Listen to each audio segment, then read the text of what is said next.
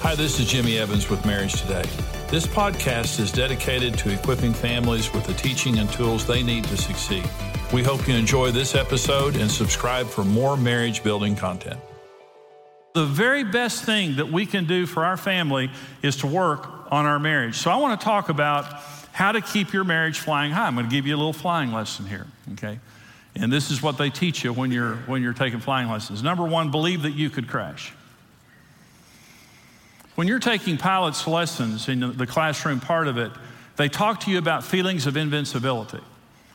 And they say, if you believe that you're bulletproof and 10 feet tall and you're not going to crash, you're the guy that's going to crash. Because pilots need to be sober-minded people. And they need to understand it could happen to me. Now, when Karen and I started our marriage ministry over 20 years ago, there was a couple, wonderful couple, and they had a wonderful marriage ministry. And they went all over the world ministering to marriages, and they registered the success of their ministry by how many divorces were canceled. Tens of thousands, if not hundreds of thousands of divorces were canceled. And they were on our program. We interviewed them, and then they divorced. This powerful marriage ministry, and in the letter, he ran off with some gal. And in the letter that he wrote explaining the failure of their marriage, he said, I didn't listen to my own teaching. Karen and I could crash. We're not invincible, and we understand that. And when you understand that you're not invincible, you work on your marriage. The second way that you keep flying high in your marriage is learn the laws of aerodynamics and respect them. There are laws of aerodynamics. I don't fear flying. The more you learn about flying is the safest. Listen, flying is the safest method of transportation, right? Okay. Marriage is the safest relationship on earth. Did you know that with all of its warts, marriage is the safest relationship on earth? And did you know that the way that God designed it, you have a 100% chance of success in marriage? Did you know that? Marriage is the safest relationship on earth when you do it God's way. Well, you know, people, I was on a plane one day and there was three gals across the aisle from me over here. And this one gal that was closest to me was terrified of flying. She was throwing up in the air sick bag while we were at the gate. She had her mouth on that air. I felt so sorry for her. Well, you know, air is a liquid. When you fan yourself, you know, a lot of people think you're up in the air in a 747 and that plane is up in the middle of nothing. Air is a very heavy liquid. And that's why a 747 with hundreds of passengers and all their luggage on board, when you see a ship in the ocean, you don't worry about it because you can see the water. Well, oxygen is just like water. It's just a very heavy liquid. So when you understand the laws of aerodynamics, you don't fear flying. You just make sure that you don't violate the laws. When you break a law of aerodynamics, you're going down. You're going to get hurt real bad or you're going down. God created 4 laws for marriage. These are laws. In Genesis chapter 2, when God created Adam and Eve and the institution of marriage, here's what God said. The first words ever spoken after marriage was created. For this cause a man shall leave his father and mother, shall cleave unto his wife. The man and his wife were both naked and unashamed. Those are the 4 foundational laws of marriage. Those are laws. Those are not principles. Now listen, God said, for this cause a man will leave his father and mother. Well, how do we know that God wasn't just saying that to Adam and Eve? How do we know that God was also saying that to us? Because Adam and Eve didn't have a mother. God directly created Adam and Eve. They were the only people ever created that didn't have a belly button. So God says, for this cause, a man is going to leave his father and his mother and cleave unto his wife, and they two shall become one flesh. And the man and his wife were both naked and not ashamed. Well, here are the 4 laws of marriage. Number 1, marriage has to be first. Now listen to me. When you break a law, you're going to get hurt. Marriage operates within God's laws. Karen and I violated every law of marriage when we first got married, and we were on the brink of divorce. And so when you understand the laws of marriage and you understand it doesn't matter how intelligent you are, how rich you are, how talented you are, no one is the exception. Gravity doesn't care who you are, it will drag you down and kill you. It doesn't care who you are. It's an impersonal thing. The laws of marriage will help anyone succeed, or if you violate them, anyone will fail. Okay, number 1 law, marriage has to be first. For this cause, a man will leave his father and mother. The most important relationship that you had before you got married now has to be reprioritized in real terms. Okay, so here's what I'm saying. if your job comes before your marriage is at risk. If your children come before your marriage is at risk. If any friendship you have comes before your marriage is at risk. Let me say, so that's just true. But here's the special challenge that our generation has. It's called electronics. Now, listen to what happened in this room. I don't know if it happened in other places, the rumble. So people say all the time, my spouse is sitting across the room from me, but they're not with me. They're on their phone. They're texting. We're not connecting. One statistic I read said that 1/3 of all affairs begin on Facebook. And 1/2 of divorce petitions have the word Facebook on them. Okay. So I'm saying, if I said to you, here, I would like to hand you this, and it's probably going to help you a whole lot have an affair or get divorced, would you accept that? And I'm not saying anything bad about Facebook. I'm saying you need a technology-free zone in your home where you are together and no one else is there with you.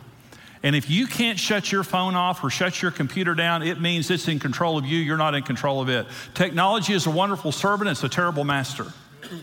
And technology is destroying marriages. It's keeping us from connected. If you're sitting in the same room, you're both on the computer talking to somebody else, you're not with each other. Karen and I used to come home. I would come home. We would eat together as a family. We would put our children to bed. We taught them to respect our marriage. They knew that they had a certain time, up to a certain time of night was their time. And then we put them to bed, and then it was our time. And we went into the bedroom, and we had a little sitting area. When we went into the bedroom, we popped popcorn, and we, without television, without anyone or anything, distracting us, we would sit and talk face to face for an hour or two. And I look back on that as some of the most important time in our marriage, connecting every single day. But I hear people right now telling me all the time, we just don't have any connection. But they're texting, they're emailing, they're on the telephone. There's the constant intrusion there. The number one law of marriage is your marriage has to be first in real terms. It doesn't matter who you are. It doesn't matter how busy you are. It doesn't matter how talented you are. It doesn't matter how much money you make. It doesn't matter. No one is the exception. Your marriage has to be number one. Number two law of marriage is the law of pursuit. For this cause a man will leave his father and mother and cleave unto his wife. And the word cleave there means like to run up a mountain. It is a very energetic word. Marriage is work. It only works when you work at it. And so marriage has to be first, but number two, you have to work at it. There has never been a marriage ever that you didn't have to work at. And the soulmate myth is this. The soulmate myth says, if I marry the right person, I won't have to work at the relationship. We're just going to always be in love and always feel good. That is an absolute myth, and it's a lie. If you marry your perfect soulmate, if you marry the perfect person, you're going to have to work hard for the rest of your life at that relationship. Marriage is work, and it only works. Some people think there's something wrong if I have to work at my marriage. There's nothing wrong if you have to work at your marriage. That's just the way that God created it.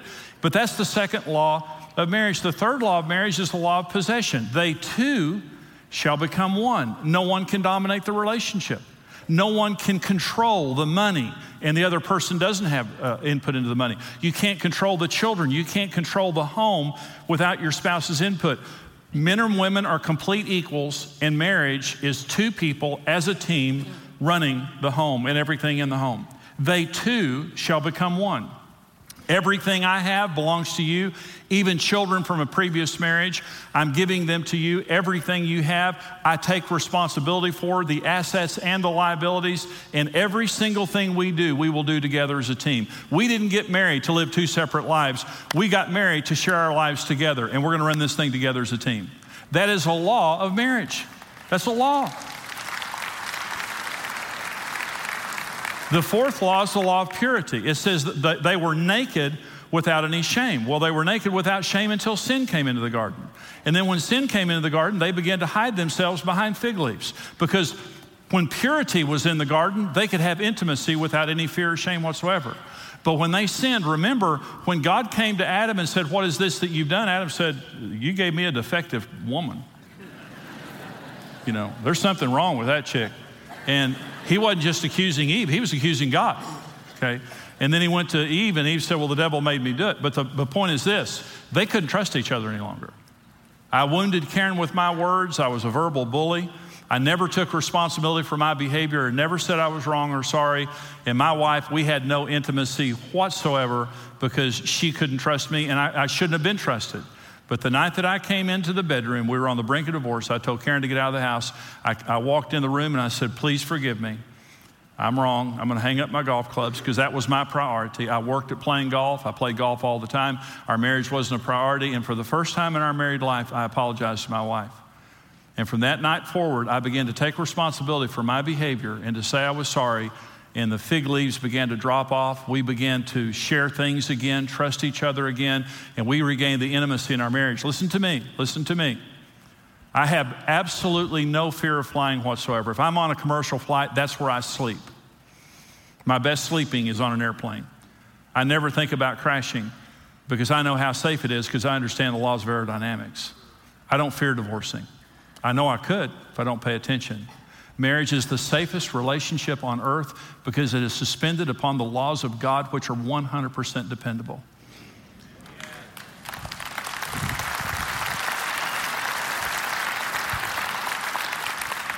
You are not the exception, and I am not the exception. We could fail, but we don't have to fail because marriage is a very stable relationship that is suspended upon the absolute laws of God. It has to be first. I have to work at it. We have to share everything together, and we have to take responsibility for our behavior. All of us can do that. All of us can do that. It may be making some changes, but all of us can do that, okay?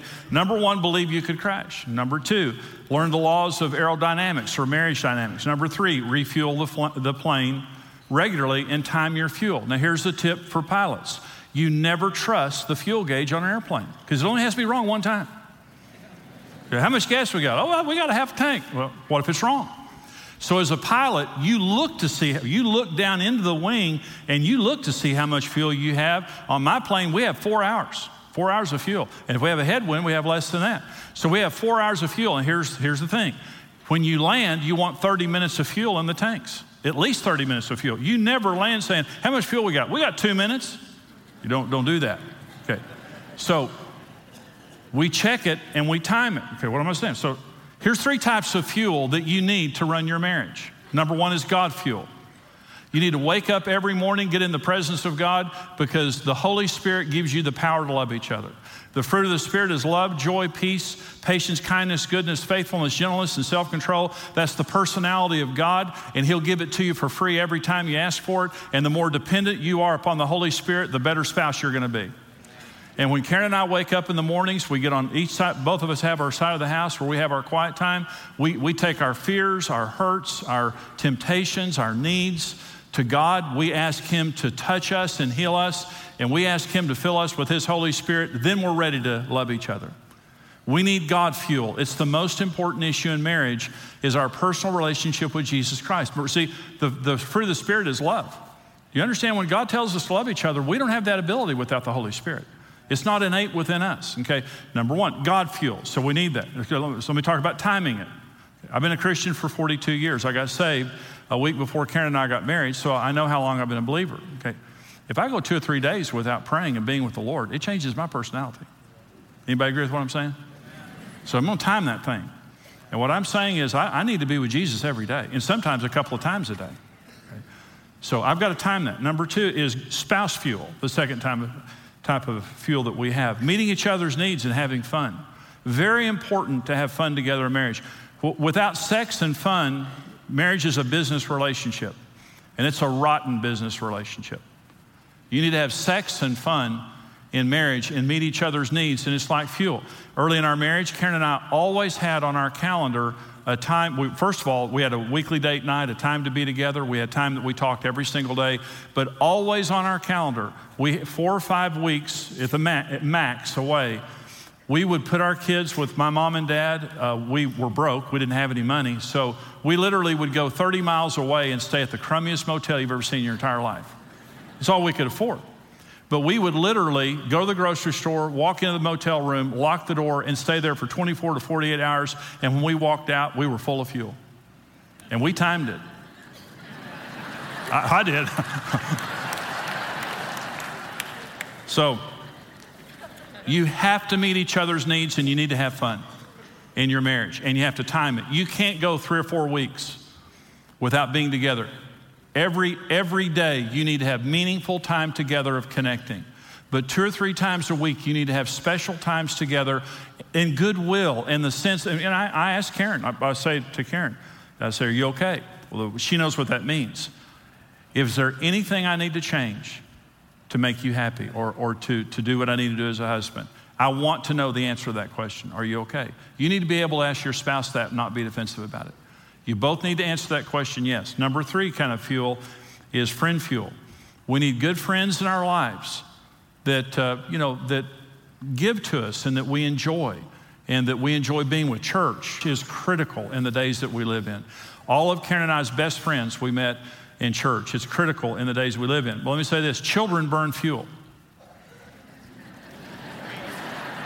I didn't mean that to be a joke, but it's a pretty good one, isn't it? Really. Work burns fuel, right? And some people burn fuel. Problems burn fuel. But some people aren't givers, some people burn fuel, okay? So here's what happened in marriage. We love each other, we get married, everything is great. We get up to altitude and we just think, isn't this fantastic? We met, we married, everything's going great. But we have some other things going on, so we had autopilot. We began to burn fuel. And then when we're burning fuel and we're not taking on fuel, God fuel, spouse fuel, friend fuel, then we get together and we don't have the resources to meet each other's needs. And we're tired and we're distracted and we're frustrated because we're just not meeting each other's needs. And then you wake up one day and you hear these words, I don't think I love you anymore. I don't know that I ever loved you. Because you can't remember having fuel on board. And that's when the marriage goes nose down and every bad thing begins to happen, okay? You've got to fuel that plane. And you need to keep enough fuel on board that you have more than enough fuel. And then you're not running on fumes, because your marriage needs that. And everyone depending on your marriage needs that. Here's the next tip. Don't overload the plane. Okay. If you've ever heard this saying, you're watching the news and you hear this, the plane crashed shortly after takeoff. 90% of the time, that's because the plane was overloaded. Every plane has a center of gravity. And when you overload a plane, especially the back end of a plane, either the plane won't take off, you can't get altitude and you crash, or if you do take off, you can't fly the plane. The plane is unmanageable. It's very difficult to land. So you have to keep your weight and balance the way it needs to be. Here's the issue of stress. Stress robs the joy of life. The stress of debt robs the joy of possessing. I don't believe all debt is wrong, but I believe if you have too much debt, it doesn't matter what you have, you're not going to enjoy it. If you have a house that's too expensive, if you have cars and all that stuff that's too expensive, it just robs the joy of life and of possessing. Stress causes emotional fatigue, short tempers, and relational problems. Stress is a very high emotional consumer, and love is an emotional commodity. And so when we're under stress, it is actually sapping our emotional capacity to relate to each other, and we have short tempers. We're just spent because of stress. And most stress is self-inflicted. Some isn't, but most is. Be anxious for nothing, but in everything by prayer and supplication, with thanksgiving, let your requests be made known to God, and the peace of God, which surpasses all comprehension, will guard your hearts and minds through Jesus Christ. Listen, don't be anxious for anything, but in everything pray. Did you know you can either pray or worry? And if you don't pray, you're going to worry? You say, well, how do I develop a prayer list? Write down everything you're worried about and pray until you get peace. Your worry list is your prayer list. What are you worried about? That's your prayer list. And it says, don't be anxious for anything, but in everything with prayer and supplication with thanksgiving. What do you mean with thanksgiving? I'm thanking him that he hears my prayers and he's going to answer every single one of them. I'm thanking you in advance that you're a loving daddy and you care about me and I'm not stranded here on this earth by myself. Why would I not pray when I've got the most loving being in the world wanting to be on my side helping me out? Okay, so don't be anxious. Don't be anxious for one single thing, but in everything with prayer and supplication, with thanksgiving, let your requests be made known to God, and the peace of God that passes all comprehension, you don't know why you have so much peace, it's just supernatural, will guard your heart and mind. Hey, we're Dave and Ashley Willis with Marriage Today, and we're going to continue the conversation about flying high in marriage, how you and your spouse can soar, not just survive in marriage, but to thrive and have everything God intended for you. And we're going to talk specifically today about what is referred to as the soulmate myth, this myth that a lot of people in our culture believe that if I really married my soulmate, we're going to be perfectly compatible. We're always going to get along. We're always going to laugh at each other's jokes. There's never going to be any hardship. And if hardship comes, it must mean I married the wrong person and I need to get a divorce and start over with somebody else. And that myth is causing so much unnecessary stress in marriages and so many divorces. And so, sweetie, how do we break out of that myth and replace it with truth? Well, we need to understand that there's going to be moments of incompatibility. Like there's moments where you're not going to necessarily get along or you're going to see certain issues differently, and that's okay.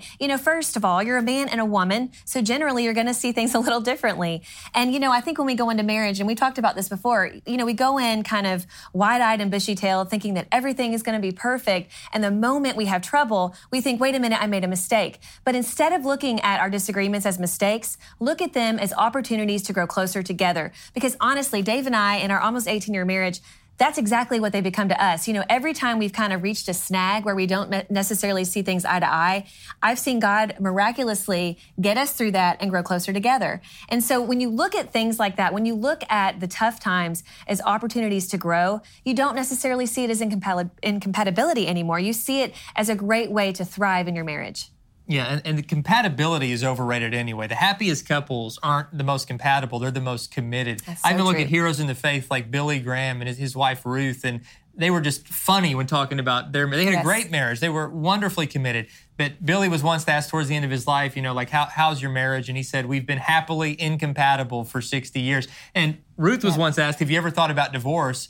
And she honestly said, divorce, no. Murder, yes, but not divorce. And they both joked together because they were clearly best friends, clearly committed, but very, very, both stubborn, in many ways not compatible, but so committed to God, so committed to each other. And so the fruit of their marriage was just absolutely amazing. And so I think not even get so hung up on how compatible are we. We had some friends that got divorced because they believed they were completely incompatible. Then they both, this is a true story, set up an account on an online dating profile, and this online service matched them with each other as the number one compatibility match in our whole city. And they still didn't get back together. They were still committed to the fact that, no, I don't care what the computer said, I don't care what anybody says. We're incompatible. We're incompatible. Yes. And so you've got to look beyond this myth of the soulmate or even compatibility and say, what does it look like for us to learn from each other's differences, to serve each other through our differences, and to allow our commitment to be the most important thing? And you'll be amazed how compatible you'll become at that point. It's so true. And there's ways that we can do this. We can do this by any time that there is an issue, just really talking about it, not shutting down. I think sometimes, we may not necessarily think, oh, that's it, it's over, but we may be shut down emotionally. I think sometimes when there's differences, we'll just shut it down and we won't talk about it. But instead, we need to talk about it, talk about the hard things, because if we never address the hard things, then we're just never really going to get through it. They don't just magically disappear. Issues need to be worked through.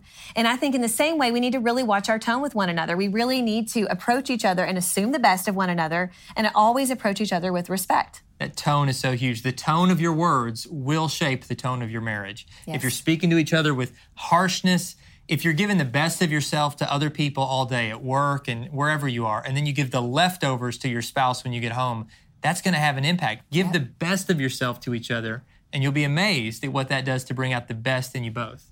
It's so true. We'd love to continue the conversation with you all. So please go to marriagetoday.com and let us know what you think about this. We'd love to hear from you. We'll see you next time. We hope you've enjoyed today's podcast, and we want to let you know about another marriage podcast with Dave and Ashley Willis called Naked Marriage, where they talk about real and raw marriage topics like sex, communication, openness, and more in a fun, lighthearted atmosphere. Search for Naked Marriage with Dave and Ashley Willis in iTunes and start listening today.